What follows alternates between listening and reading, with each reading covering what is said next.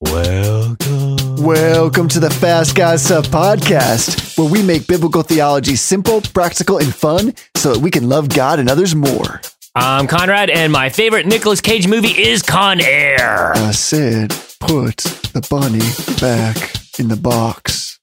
And I'm Jesse, and my favorite Nicolas Cage movie is The Wicker Man. No, not the bees! Ah! We're just two guys trying to follow Jesus, hanging out in the studio with our Bibles and guitars. We take just 30 minutes to chat about a theological topic and renew our minds with the good things of Christ. Fast Guy Stuff! So what are we chatting about today? Well, today we're asking, how does the world end?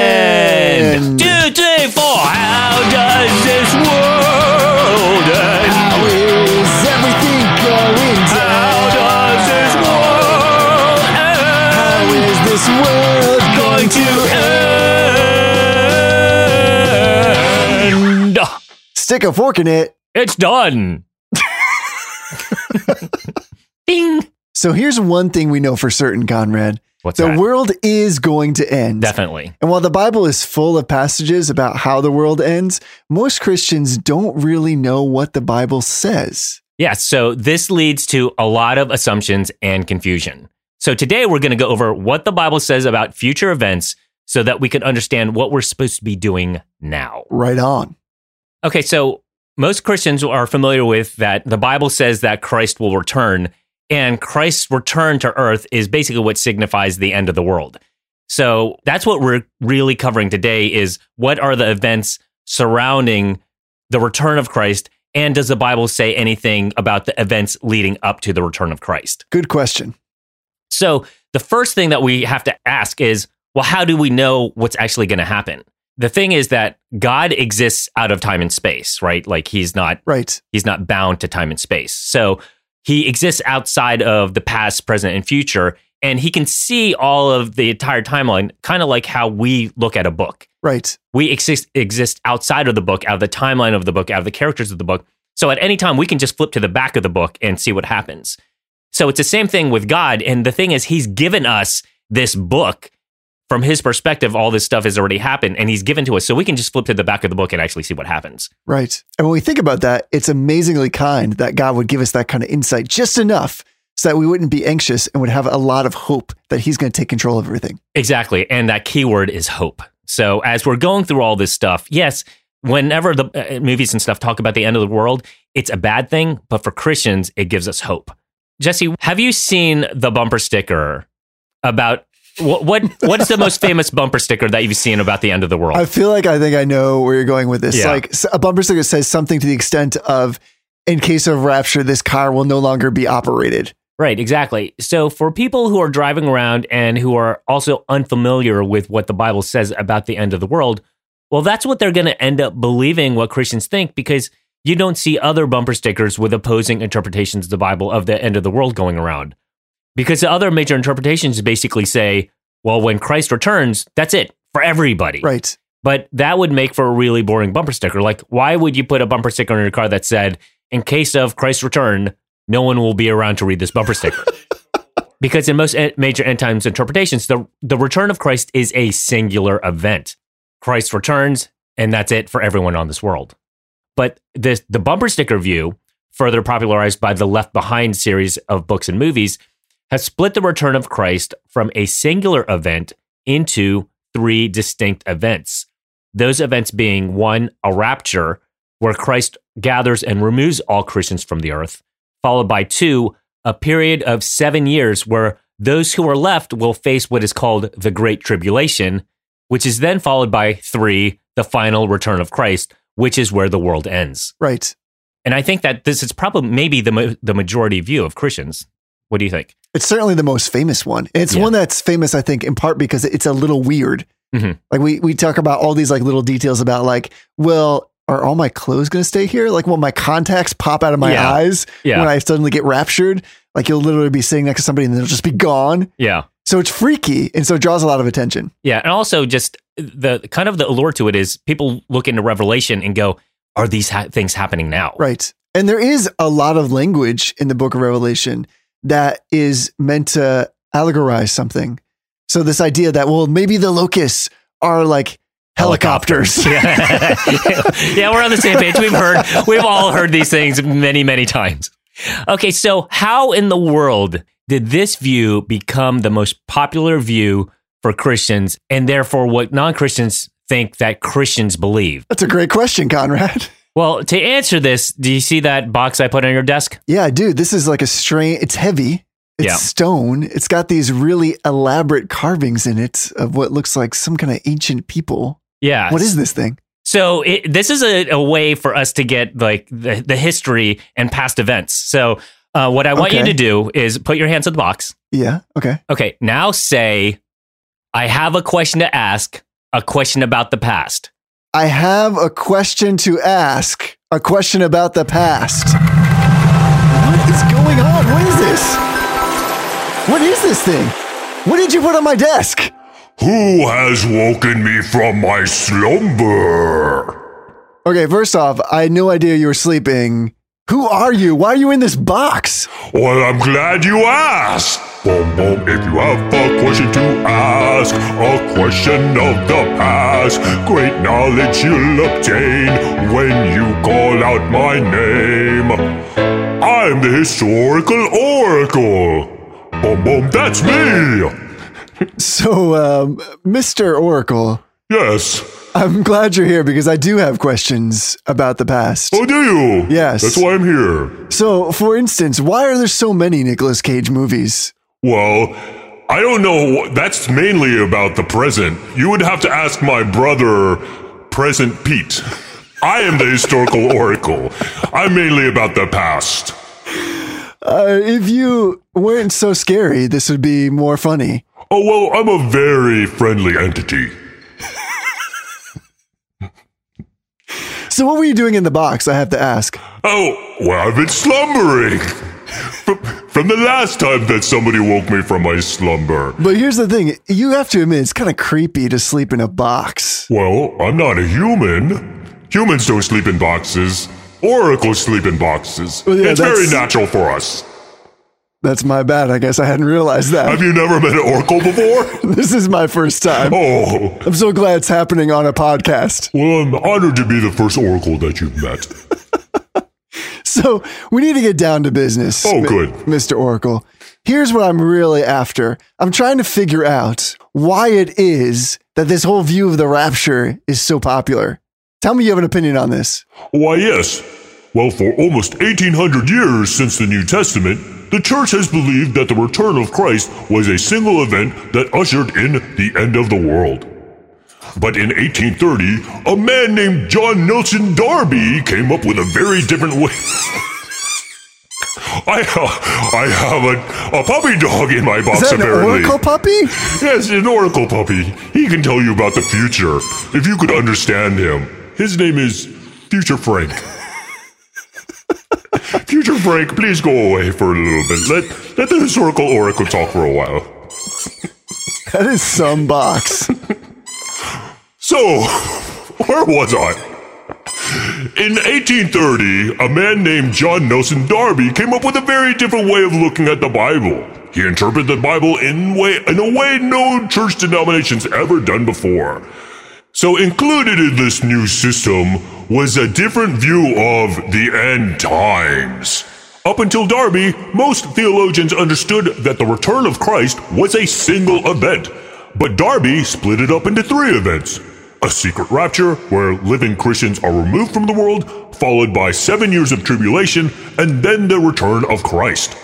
About 70 years later, in 1909, one guy named C.I. Scofield wanted to publish a study Bible. He decided to include Darby's new variant system. And since entire denominations use this Bible, entire denominations simply thought that what they were reading came from a system of theology vetted over centuries, when really it just came from one guy. So hold up. Yes? You're telling me you have full knowledge of all these crazy historical events? Oh yes, I can see many things in the past. All right, so if that's true... Yes? What was John Nelson Darby's favorite topping on pizza? Oh, easy. It was pineapple. And anchovies. It was very weird. His wife didn't like that very much because his breath smelled. Which was weirder then, his theology or his taste in pizza toppings? Oh, his theology.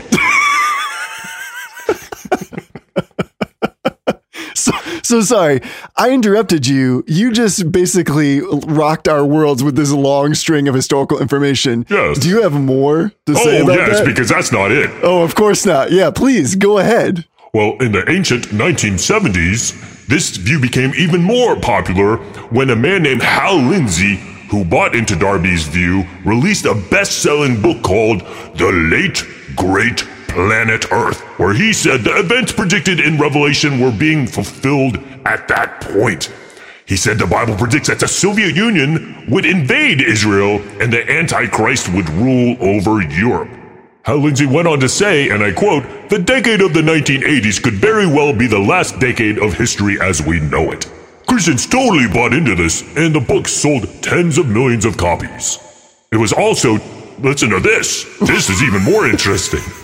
Please. It was turned into a movie narrated by Orson Welles. Really? Yes, Mr. Citizen Kane himself.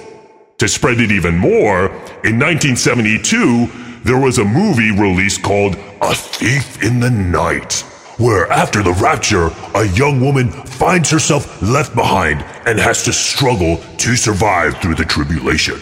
Wow, you really know a lot about the rapture. Yes, I've seen these movies.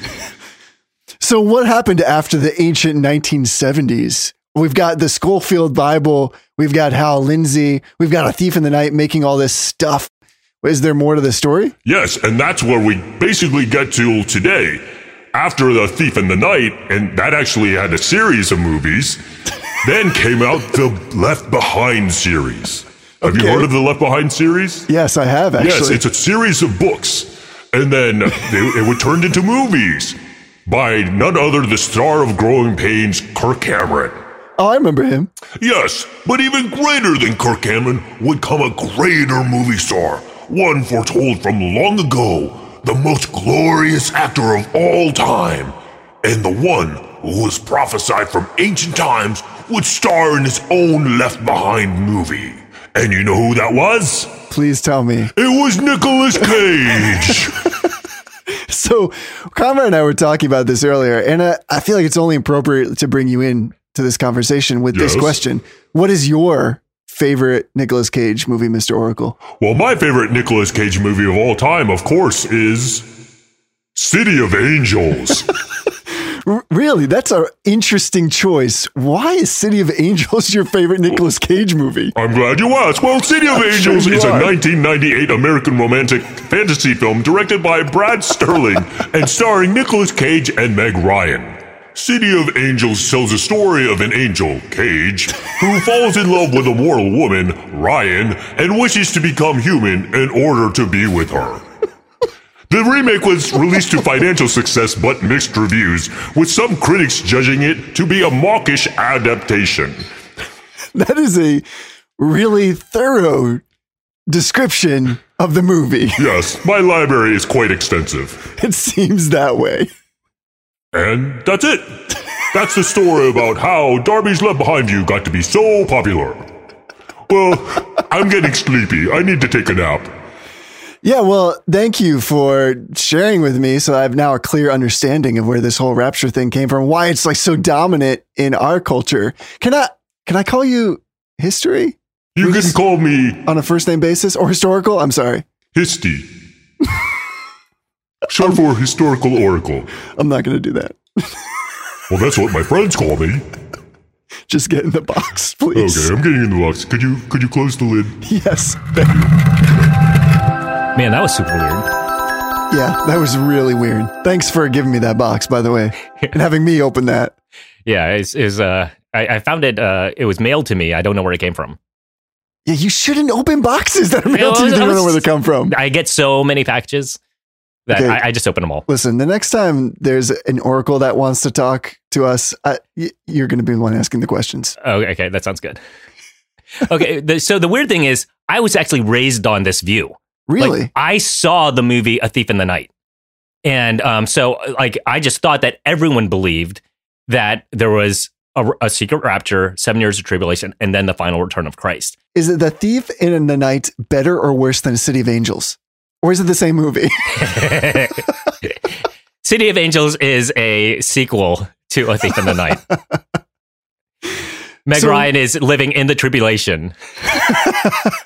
And the angel, Nicolas Cage, has compassion on her and becomes mortal to save her. So when you were growing up and watching those movies and hearing that worldview, that particular explanation for how the world ended, what in that appealed to you? So it really wasn't the allure of it. I just happened to be raised in a denomination that held that view. So when you don't know much about a particular topic, you just assume other people know more. Right. But at some point, I wanted to learn more about the end times passages because I thought it would be cool if I could defend the position.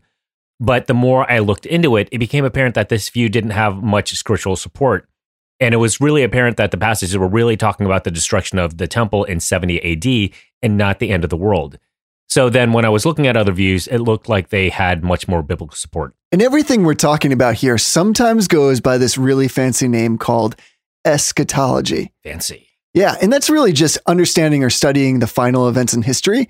And it comes from this really cool Greek word eschatos, which means the last, and ology just means the study of. So it's really the study of the last things. Okay. So let's see what the Bible actually has to say about the last things. Okay, good idea. This is what the Apostle Paul writes to the Thessalonians about the return of Jesus. Okay. He says, "For the Lord himself will descend from heaven with a cry of command, with the voice of an archangel, and with the sound of the trumpet of God. And the dead in Christ will rise first. Then we who are alive, who are left, will be caught up together with them in the clouds to meet the Lord in the air. And so we will always be with the Lord." Right. So this covers the first problem I had with the Darby Left Behind End Times view, is because these verses make it seem like the return of Christ is just one event. It's not three separate events. There's no mention of a rapture, 7 years of tribulation, and then the return of Christ. Exactly. Christ comes down. He catches us all up who are alive to be with him, and the dead will be raised. It all happens synchronously. And then the second problem that I had was I couldn't find any passages talking about a 7-year tribulation, end times or not. The third problem I had was the two passages, the two prophecies outside of Revelation that they use to support their end times view, which are Daniel's prophecy and Christ's prophecy, are clearly talking about the judgment of Israel and the destruction of Jerusalem and the temple in 70 AD. Yes, it was talking about a end time, but not the end time. So these three things together really convinced me that this view is on really weak ground, if not completely unsupported. So people who believe in Darby's view look to two prophecies, Daniel's and Christ's, which both talk about signs leading up to a certain event. So many theologians think it's pretty clear that the passage is talking about signs leading up to the destruction of the temple in 70 AD. But Darby said, no, wait, it's talking about signs leading up to the final return of Christ. So here's the setting for Daniel's prophecy so we can see what it's talking about. So in 587 BC, Babylon defeated Israel, they destroyed the temple, and they took them into captivity. So while in exile, Daniel receives this prophecy that God says, one, Jerusalem and the temple will be rebuilt. And then about 500 years later, the Messiah will arrive. He will then be killed, after which the temple and the city will be destroyed by war, all of which comes to pass. So it's pretty clear that this passage is talking about the destruction of the temple in 70 AD and not talking about the final return of Christ. Now, with Christ's prophecy, when he was on the Mount of Olives near the rebuilt temple, Christ confirms this prophecy and adds signs of when it will happen, how it will happen, and he actually gives a time limit. So the passage starts off with the disciples talking about how awesome the temple is. Then Christ goes, well, don't get too attached to it because the temple is going to be destroyed. So the Bible is really clear that it's talking about the destruction of the temple and not talking about the final return of Christ. And actually, this is where a lot of non-Christians try to use Christ's prophecy to prove that Christ isn't the Son of God because they think it's talking about the end times and it didn't come true within that generation. So they're like, well, he's not God. But when you know it's clearly talking about the temple, you know that this was all fulfilled down to minute details. So first, let's start off with the time limit Christ gives his prophecy. He says, truly, I tell you, this generation will certainly not pass away until all these things has happened. And so Christ prophesied this around 33 AD, and not even 40 years later, in 70 AD, the temple was destroyed. So now we have to ask, well, did Christ get the signs leading up to the destruction right? He predicted that they will be persecuted. which happened just 6 years prior to the temple's destruction in 64 AD when Nero organized the first persecution of Christians. He also predicted that Jerusalem would be surrounded by armies, which is what happened when the Romans laid siege to Jerusalem. He said there will be false prophets, which there were, according to the Roman historian Josephus. Right. He also said that there will be signs in heaven, which again, the Roman historian reports happening. He also mentioned the abomination of desolation that Daniel referenced, so we know we're talking about the same thing. And this came to pass when the Romans entered the temple and performed their pagan sacrifices. And of course, he predicted that not one stone will be left on another, which is what happened when the Romans completely destroyed the temple. He also said that the judgment would come through war, which is what happened, and also that the destruction would be caused by Gentiles. So all of that came to pass. And on top of that, Christ explains why. He says it's a judgment of Israel. So if you end up looking up these verses, especially in Matthew, just know that everything we read in Matthew before verse 34 has to happen before that generation passes. But anything after that verse isn't held to the same time constraint. So it might be possible that the passage immediately following, starting at verse 36, now switches to talking about the final return of Christ. Right. This is all to say that this Darby left behind view still has no support for this partial return and 7 years of tribulation. Right. Okay, well, that's great and everything, but what about the book of Revelation? So if you're not familiar with the book of Revelation, it's the very last book of the Bible, and most people think it's talking about the events just prior to the end of the world. So Revelation is mainly broken up into 3 parts. 1, messages to 7 churches that were around at the time of its writing. 2, judgment, including the judgment of Babylon. And 3, at the tail end, it shows us our future in heaven. What it does not talk about is the return of Christ, much less if it's 1 event or 3. It doesn't even talk about how the world ends. It simply jumps to after the world ends, when everyone has to stand before the great white throne of Christ, which is where each of us will have to give account for their lives. And that's where your fate depends on whether during your life you had faith in Christ. So the relevant portion to our episode is the second part, the judgment part of Revelation. What is it talking about? And the main question is this judgment part just like the rest of Old Testament prophecy judgments, predicting judgment on a people group that was close at hand, or does it break from Old Testament prophecies and predict something way into the future? Right. So a lot of theologians I trust make a compelling case that the judgment section of Revelation, which includes a judgment of Babylon, was simply a prophecy for the upcoming judgment on Rome and the Roman Empire. So basically, Revelation could have simply been a letter of encouragement to the first century church saying, hey, guess what? Your persecution is coming up, but know that God is sovereign through it all and he will judge your oppressors. And either if you die in the persecution or if you live through it, just know that you have heaven to look forward to. So Revelation was given to the Apostle John through the Holy Spirit to write down for us. And it seems very reasonable, but that not only was God perhaps saying something about the future, but he's also saying something to the people group at that time about what they might experience. Right. So it could be very well that the only future events, from our perspective at least, listed in Revelation is the Great White Throne and heaven or hell. So this entire exercise of people like Hal Lindsey of trying to predict the future from these judgment prophecies in Revelation is doubly bad because 1, it probably isn't even talking about future events. And 2, even if it was talking about future events, it could be very well talking about events that's going to happen 100 years from now. So any attempt to match our current politics with Revelation would be totally pointless. Right. So Jesse, now that we know that Daniel, Christ, and Revelation can't be used to predict the end times, and that they can't be used to support the Darby left behind view, where does that leave us? How is the world going to end? Well, in the end, all Christians who follow the scriptures closely believe that there will be a visible and bodily return of Jesus Christ, that there's going to be a resurrection of all people from every age, and that there will be a judgment on all people from every age. Yeah. The word that the Bible uses to describe this coming back of Jesus is this fun Greek word called parousia. And it's really specific because it refers not only to this coming of this hidden divinity, one with power, but it's also used in the Bible in a civil sense to describe the visit of a high-ranking official. So in other words, Jesus is coming with an agenda.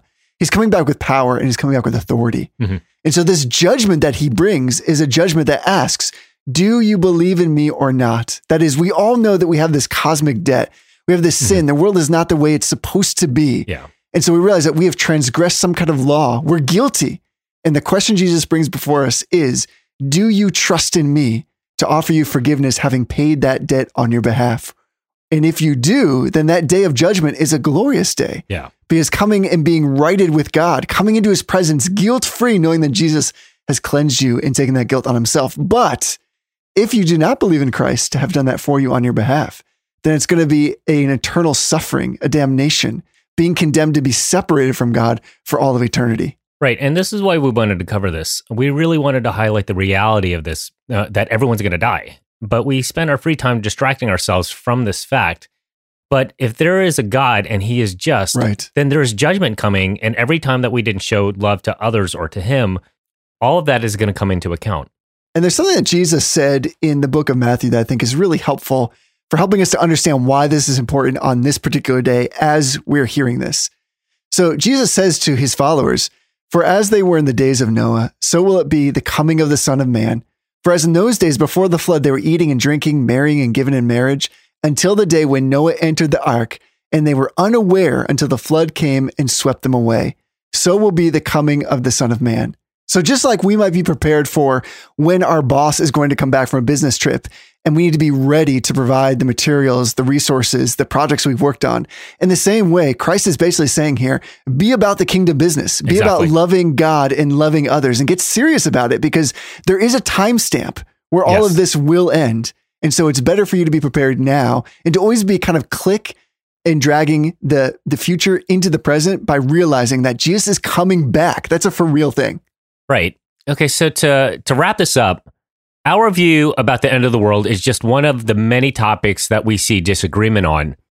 And with so many doctrines and denominations out there, we find ourselves changing views on a ton of stuff over the course of our lives.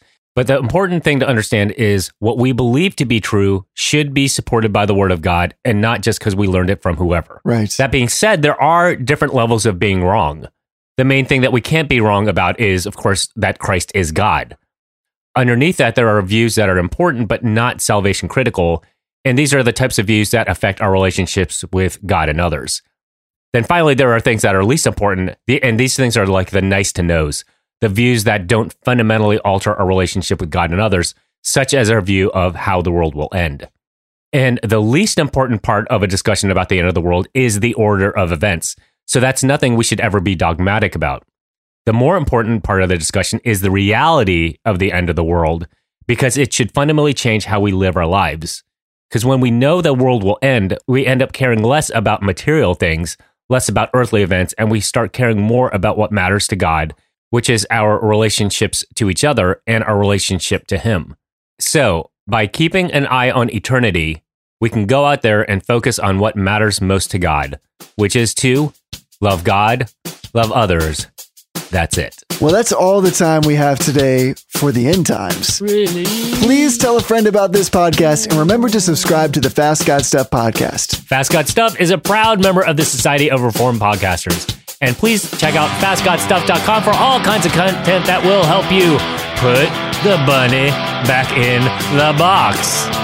And as long as Jesus doesn't come back, until next time, love God, love others. That's it.